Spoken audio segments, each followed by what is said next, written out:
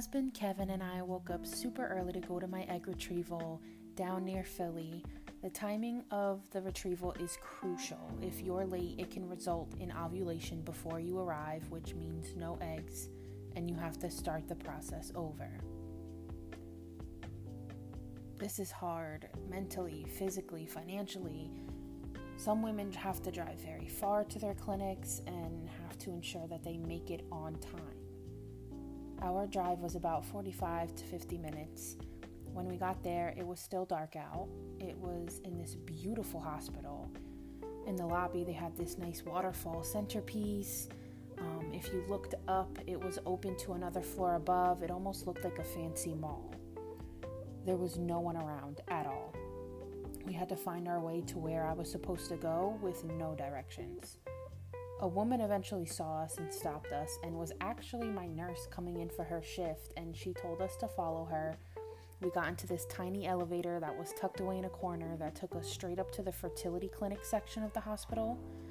It looked nothing like the rest of the hospital. It was very old style. The tile was stained and looked like it was from the 70s. There were holes in the walls, drips in the ceilings. It was sketchy.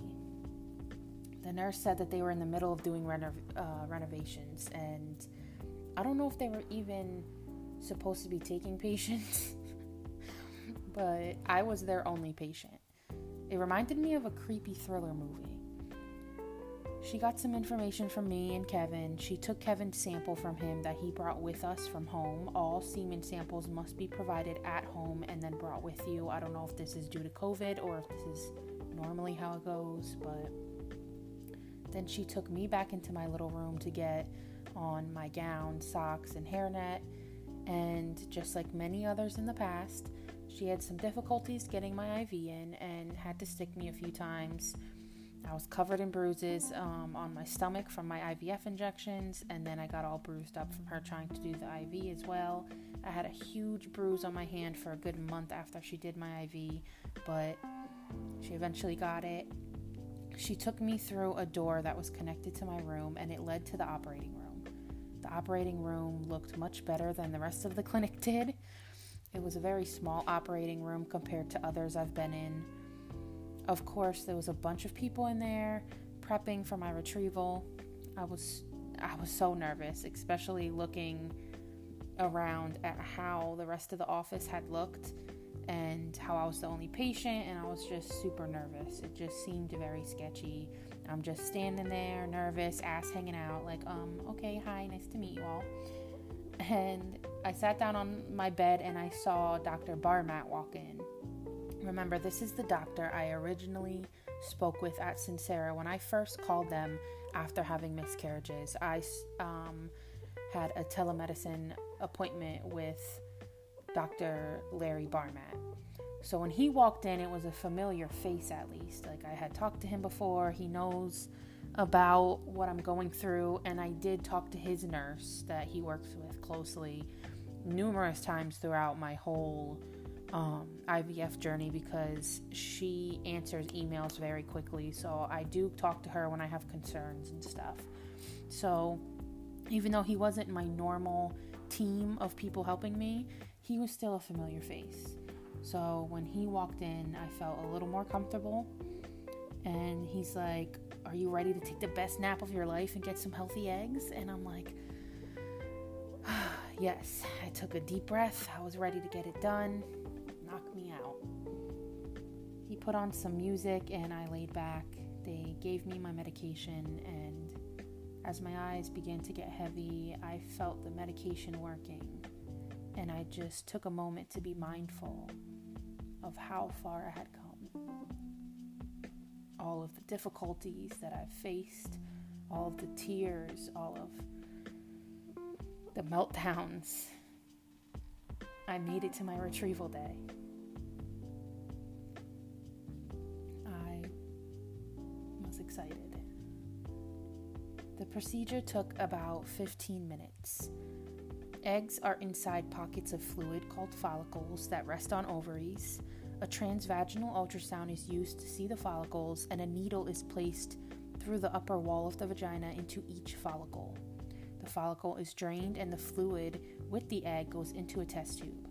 The embryologist will look through the fluid and isolate the eggs and take them back to the lab. When I woke up, my husband and nurse were entering my room. They let me know that I had 13 eggs. My doctor was hoping for at least 10. She said that she would be happy with me retrieving at least 10. That is good numbers. So 13 was good. I was still nervous though, because many women on my IVF support page and people I've come in contact with that have done retrievals, they were getting 20, 30, 40 eggs, and so I had mixed emotions. I was happy that I got at least what my doctor wanted, but I was still kind of sad that at my young age, compared to other people doing IVF, I was getting so much less eggs than them. A lot of these women are in their 30s, 40s, and they're getting that many eggs, and I only got 13. So I definitely felt mixed emotions, but I was trying to feel hopeful. 13 eggs. I kept trying to think, 13 babies? Like, that is a lot. So I was like, 13 is a good number. I have to feel hopeful about this. They let me know that they would give me email updates about the embryos. When I went to stand up, I realized I was bleeding a lot. My husband ran after the nurse because she had just left the room. He ran after her to tell her, and she helped me to a bathroom and gave me pads and my clothes to put back on. I wasn't expecting to be bleeding that much. For some reason, I thought I would only be spotting, but literally when I sat up from being knocked out, I'm still in my gown and everything, and I just seen this unexpected blood pooling underneath me, and it gave me flashbacks to my miscarriages, and it put my anxiety on edge. My husband helped me to the car, and we were on our way home pretty quickly after I woke up. I was cramping pretty bad. I was told to relax that day. The next day, I got an email saying that out of the 13 eggs retrieved, 11 fertilized and 10 matured. So now we were down to 10 embryos, still double digits. They would email me again in about 5 to 6 days, and it was a waiting game from there yet again. I was super nervous to see how many of those 10 would make it. After the retrieval, my abdomen felt like it was being used as a punching bag. I mean, after all, a needle just stabbed my ovaries at least 13 times while retrieving the eggs, so I guess you could expect some sort of discomfort. Over the course of the next week, I was having severe pain, bleeding, issues urinating, bloating. I gained 10 pounds in 2 days. I was hunched over when I walked out of discomfort, etc.